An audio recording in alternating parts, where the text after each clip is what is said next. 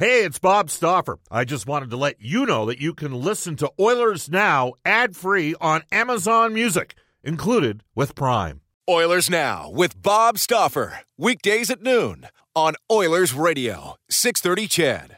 630 CHED and the Edmonton Oilers Hockey Club present the show that is everything Oilers. Oilers Now with Bob Stauffer. Brought to you by Digitex. Managed print services to keep your printing costs down? Yeah, Digitex does that. Digitex.ca on Oilers Radio, 630 CHED. It's Brendan Escott sitting in for Bob Stauffer today. Bob is flying with the team to Philadelphia as they get set to come out of their bye week. And they're taking on a team that, in all likelihood, is the hottest in the National Hockey League right now. And to talk about that, we're going to bring aboard to the River Cree Resort Casino hotline. Well, you know what? We should probably mention that this is all brought to you by Digitex, shouldn't we? Before we head off to the hotline. PCs, copiers, supplies, printers, laptops, IT, plotters, software, and now Digitex can manage your corporate cell phone plan, saving your company money. All your devices managed at digitex.ca. All right, without further ado, we're bringing aboard Bill Meltzer. He writes for flyers.nhl.com, and he is also on Flyers Radio 24/7. Bill, appreciate you taking the time. How's it going? I'm doing well, Brandon. How are you? We're doing good here. It's terrible weather, but I think you guys are experiencing the exact same thing out east, so can't talk too much about that. Listen, Bill, it's been a roller coaster season for the Flyers this year, hasn't it? Yeah, it's been more downs than ups. Flyers in recent years, anyway, have been kind of a streaky team, and it's not uncharacteristic for the team to go into a losing spell and then win a bunch of games in a row. I think this time around is a little bit different just because of the number of young players who are stepping up. But, Flyers went 0-6-2 right after Christmas, and now they've won 6 in a row and 7 of the last 8. So they certainly are a hot team right now. So when you look at that roster on paper, that's a good group, and it's got great leadership, and the defense core is just ripe with young talent. I think goaltending, you can say for quite some time now, has been an issue. But in your mind, Bill, what is the reason that this team has not lived up to expectations this season?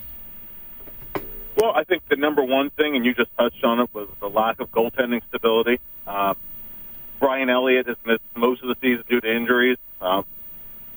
Michael Neuwirth has missed most of the last several seasons due to injuries. Much of his career has been injury plagued. So those two guys in and out, and guys not playing particularly well until Carter Hart was recalled from the American Hockey League, and it's provided some stability. But I think goaltending is number one. Number two reason would be that the number one and number two defensemen on the team coming into this season, Ivan Provorov and Shane Gostisbehere, neither guy had a very strong first half of the season. Both guys struggled for a large part of it, and those are crucial minutes, particularly Provorov. The Flyers thought Provorov was going to take a jump to the next level, possibly be a Norris Trophy kind of defenseman this year, and it hadn't happened until very recently. I think he's had a good stretch of games here, and I think the third thing you can point to is specialty teams. The Flyers have struggled on the PK for a number of years here, so that's not new. But, the Flyers year in and year out were a 20% team or thereabouts on the power play. Some years up in the top 5, top 6. And this year the Flyers are at the bottom of the league on the power play. And that's been kind of a mystifying issue. That's one thing that nobody really expected to happen. And, those things have kind of turned around to some degree in the recent games, and that's why you've seen the turnaround. So coinciding with some of this turnaround has undoubtedly been the goaltending of Carter Hart, as you mentioned. And since he's come up, he is a Sherwood Park kid, so he's right across the way here from Edmonton. And I would say to this point, exceeding expectations, just given that he's so young. Everybody knew the ceiling was there, but for him to be reaching it this early, I'm curious, as somebody who's followed the team like you have, Bill, was there a little bit of apprehension when they brought the prize prospect up at such a young age, especially as a goaltender? Oh, yeah. Certainly. Certainly. It's, when Ron Hextall was the general manager here, I think that Hexie was pretty adamant about not wanting to see Carter come up. And Carter, I think, needed a partial season, at least, in the American Hockey League. He struggled for about the first month to 6 weeks of the season in Lehigh Valley with the Phantom. And then he put up a solid run of games leading up to his call-up. And other than the game in parts of the game in Carolina where he got pulled and he struggled with a couple of goals he would have liked to have back. Other than that, game in and game out, he's been really sound. I mean, with Carter, there's two components of it, right? One is the talent side. He's very good positionally, just a very smart goaltender. The other part of it is his mental toughness and maturity, which is unlike any 20-year-old goalie I've seen. I mean, he is for all practical purposes the youngest goaltender in Flyers history. They had a couple of young goalies who came up at 19, but none who stayed up for any kind of sustained stretch. So it's, league wide, you don't see a lot of 20-year-old goalies anyway. He's far ahead of your average 20-year-old goalie. He looks to be the real deal. Chatting right now with Bill Meltzer out of Philadelphia. He writes for Flyers.nhl.com, and he appears on Flyers Radio 24/7. One more question about Carter Hart, and that is, do you think that he's played himself into the starting role for the rest of the season if/when some of the other guys start coming back from injury? Yeah, I think that for the rest of the season you're going to see a Carter Hart play a lot. The interesting thing is going to be whether the Flyers are going to carry three goaltenders. They have been for a little while. Right now, Mike McKenna, the Flyers picked up off waivers from Vancouver. He's on a conditioning stint in the American League. When Brian Elliott is cleared to play, it'll be interesting to see, if the Flyers do carry three for the rest of the year. I don't know how they're going to manage the playing time, getting Elliott a little bit of work. He's unrestricted at the end of this year. Anthony Stolarz just came back up of injured reserve, and he was tremendous in that game, Madison Square Garden. 38-save shutout of the Rangers. So they're going to want to take a look at him as well. But I think at least for the rest of this season, unless he falters for some reason, I think Carter Hart is their number one goalie for now, sure. So speaking of having some assets to play with there in goal and elsewhere, trade deadline is coming up. I think everybody knows how well documented it is that Wayne Simmonds might be on the move with his expiring contract. Are you looking at this team with the run that they've gone on? Where are you putting them in terms of a buyer or a seller as the deadline approaches? Yeah, Chuck Fletcher actually discussed that a little bit on Monday, where he expects to be both a buyer and a seller. I think he's, and he raised the point that in order to get better for next year, we think some of that has to start this season. They're not in any kind of, they're not in the rental market. They're not looking at anybody on an expiring deal. If they could make a deal for themselves similar to the one that Pittsburgh made today, I mean, they would do that, certainly. That kind of trade would, I think, be of interest to the Flyers. I think they're looking more in terms of next season. If that means you're bringing in some assets, trading a Simmons, trading a Michael Raffl, who I think could help the team in the penalty kill for down the stretch in the playoffs.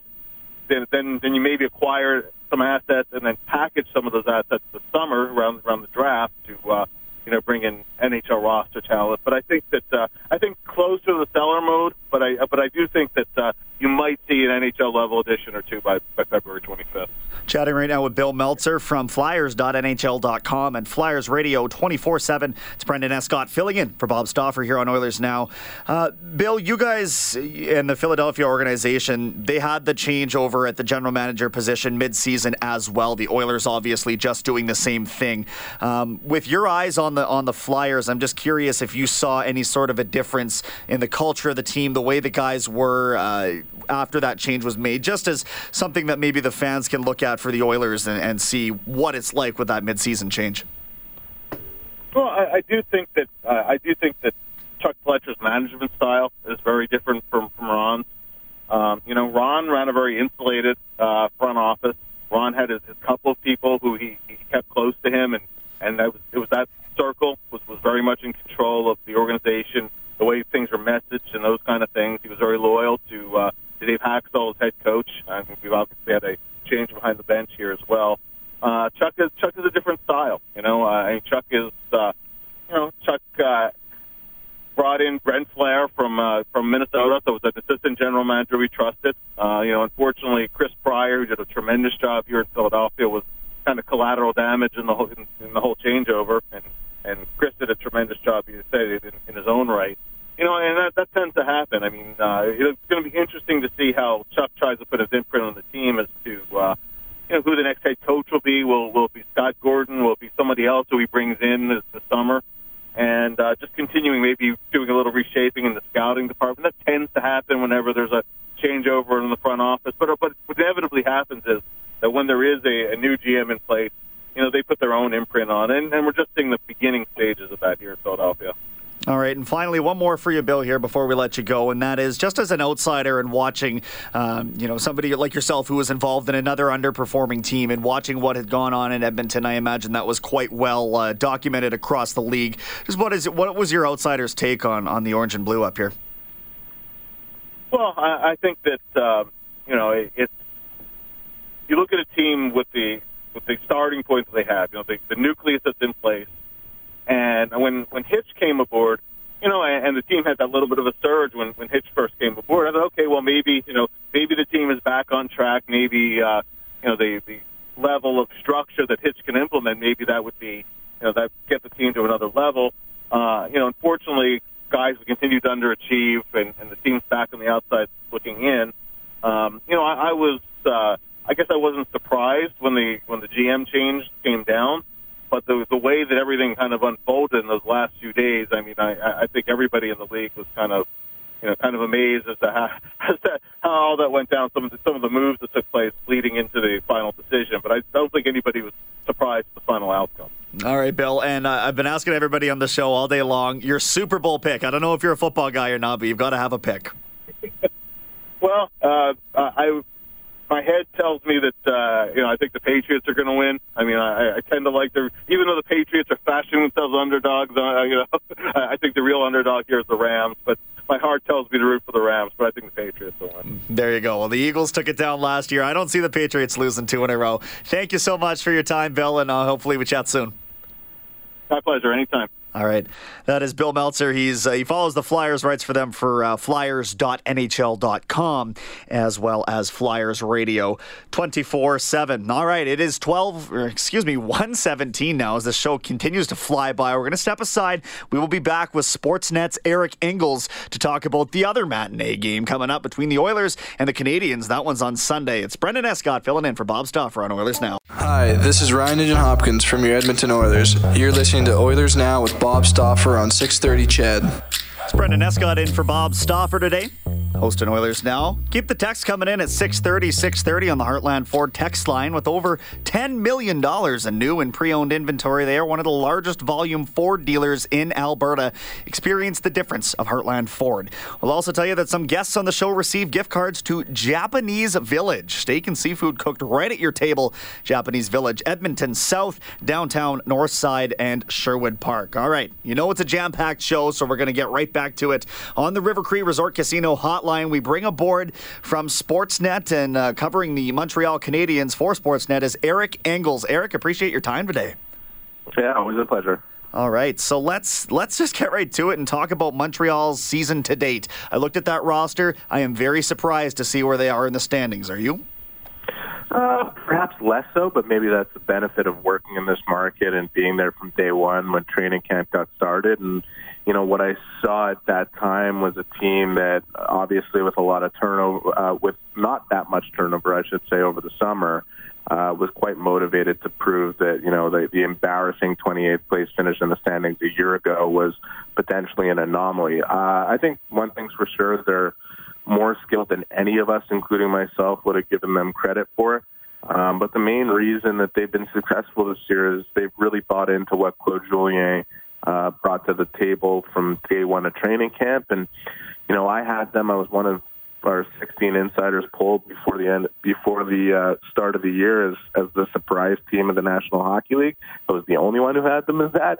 But I really, the one thing that has surprised me is that they've been able to sustain their level of play throughout the first 51 games. You look at that whole segment, 2/3 of the season, and there's probably 3 or 4 games they've played where the effort was substandard. So I'm not necessarily shocked, but I'm definitely impressed. When you look at the team, I don't see a tremendous amount of homegrown depth in terms of where they've been just drafting guys in the higher rounds. It doesn't seem to have worked out. And I'll ask you, and as somebody who's followed the team for quite some time now, do you think it's a player development thing that was going on for quite some time, or perhaps the drafting process wasn't as successful as you guys had hoped?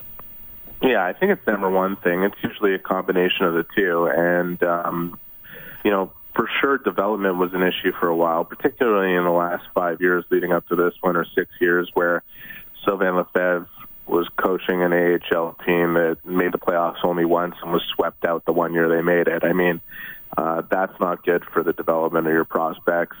Secondly, they had a number of first-round picks that fell short of where they were expected to be and were traded for whatever reason. Jarred Tinordi comes to mind as a guy who's brought up often. The thing about Jarred Tinordi is he was drafted to play in a different NHL, and all of a sudden things changed quite rapidly from there. And are the Canadians guilty for not seeing that change coming? Yeah, you could say that. I mean, there's other players, other examples that are like Tinordi. Maybe Jared Cowan is a good example, who was drafted by Ottawa as a guy who was drafted to play in a different league, and things changed so quickly. But Tinordi was also a great player at the junior level, and the expectation was he was going to be a pretty good one at this one. So, they made some mistakes as far as drafting was concerned. They also drafted from a position that was not exactly excellent in the first round. 25th, 26th overall, getting guys like Mike McCarron and Nikita Sherbak, who just, unfortunately for them and for the organization, didn't work out. But you look at the work that Trevor Timmins did outside of the first round, and some of the guys that they brought in and that cultivated in their roster. Looking at two specifically, and Brendan Gallagher, a fifth-round pick, and Victor Mete, a fourth-round pick.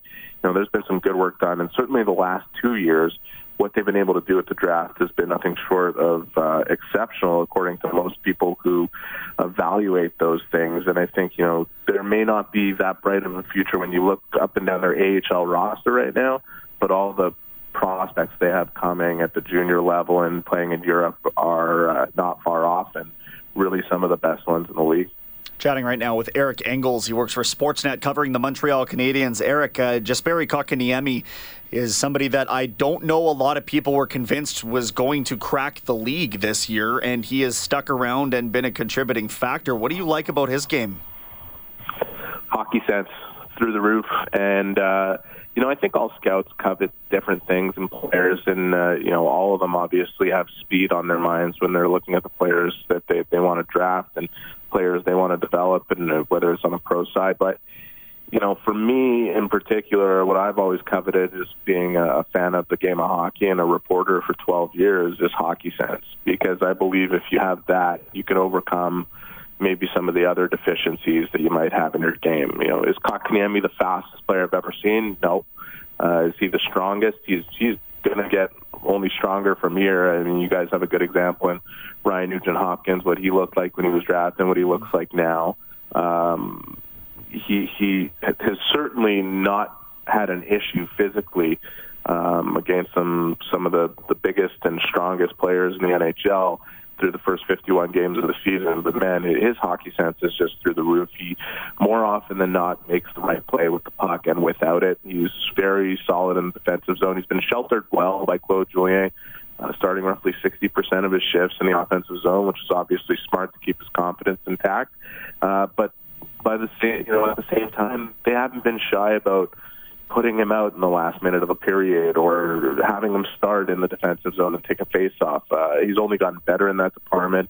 He's only going to get better in general as a player, and everyone in Montreal, the coaching staff, the general manager, the scouts, the development people, the media, the fans, I think everyone is impressed with this kid. He's going to be a really excellent hockey player. I think a lot of people are looking at this team with, the standard set of fan eyes, and they're saying Carey Price is having a bounce-back year, and Max Domi has far exceeded expectations when he came over from Arizona. What can you say about those two and what they've meant to the success of the Canadiens this year? Well, I'll start with the goalie. Up until December, really, he wasn't really depended on much to win games, and he had a very shaky November, which, dates to right around where he said he suffered an injury that he's been playing with ever since. But man, October he was pretty good, .915 save percentage, 6-2-2 record for the Canadiens, and he was in there for a lot of those wins. And since December 1st. you can't find two goalies in the league who have better numbers across the board in all the relevant goaltending statistics. So bounce back, absolutely. To see him playing the way he has most recently when the Canadians have needed him to win them games for them, he's just been incredible. Domi, I was also among the very few that thought that the Canadians won that deal outright when they made it for Alex Galchenyuk.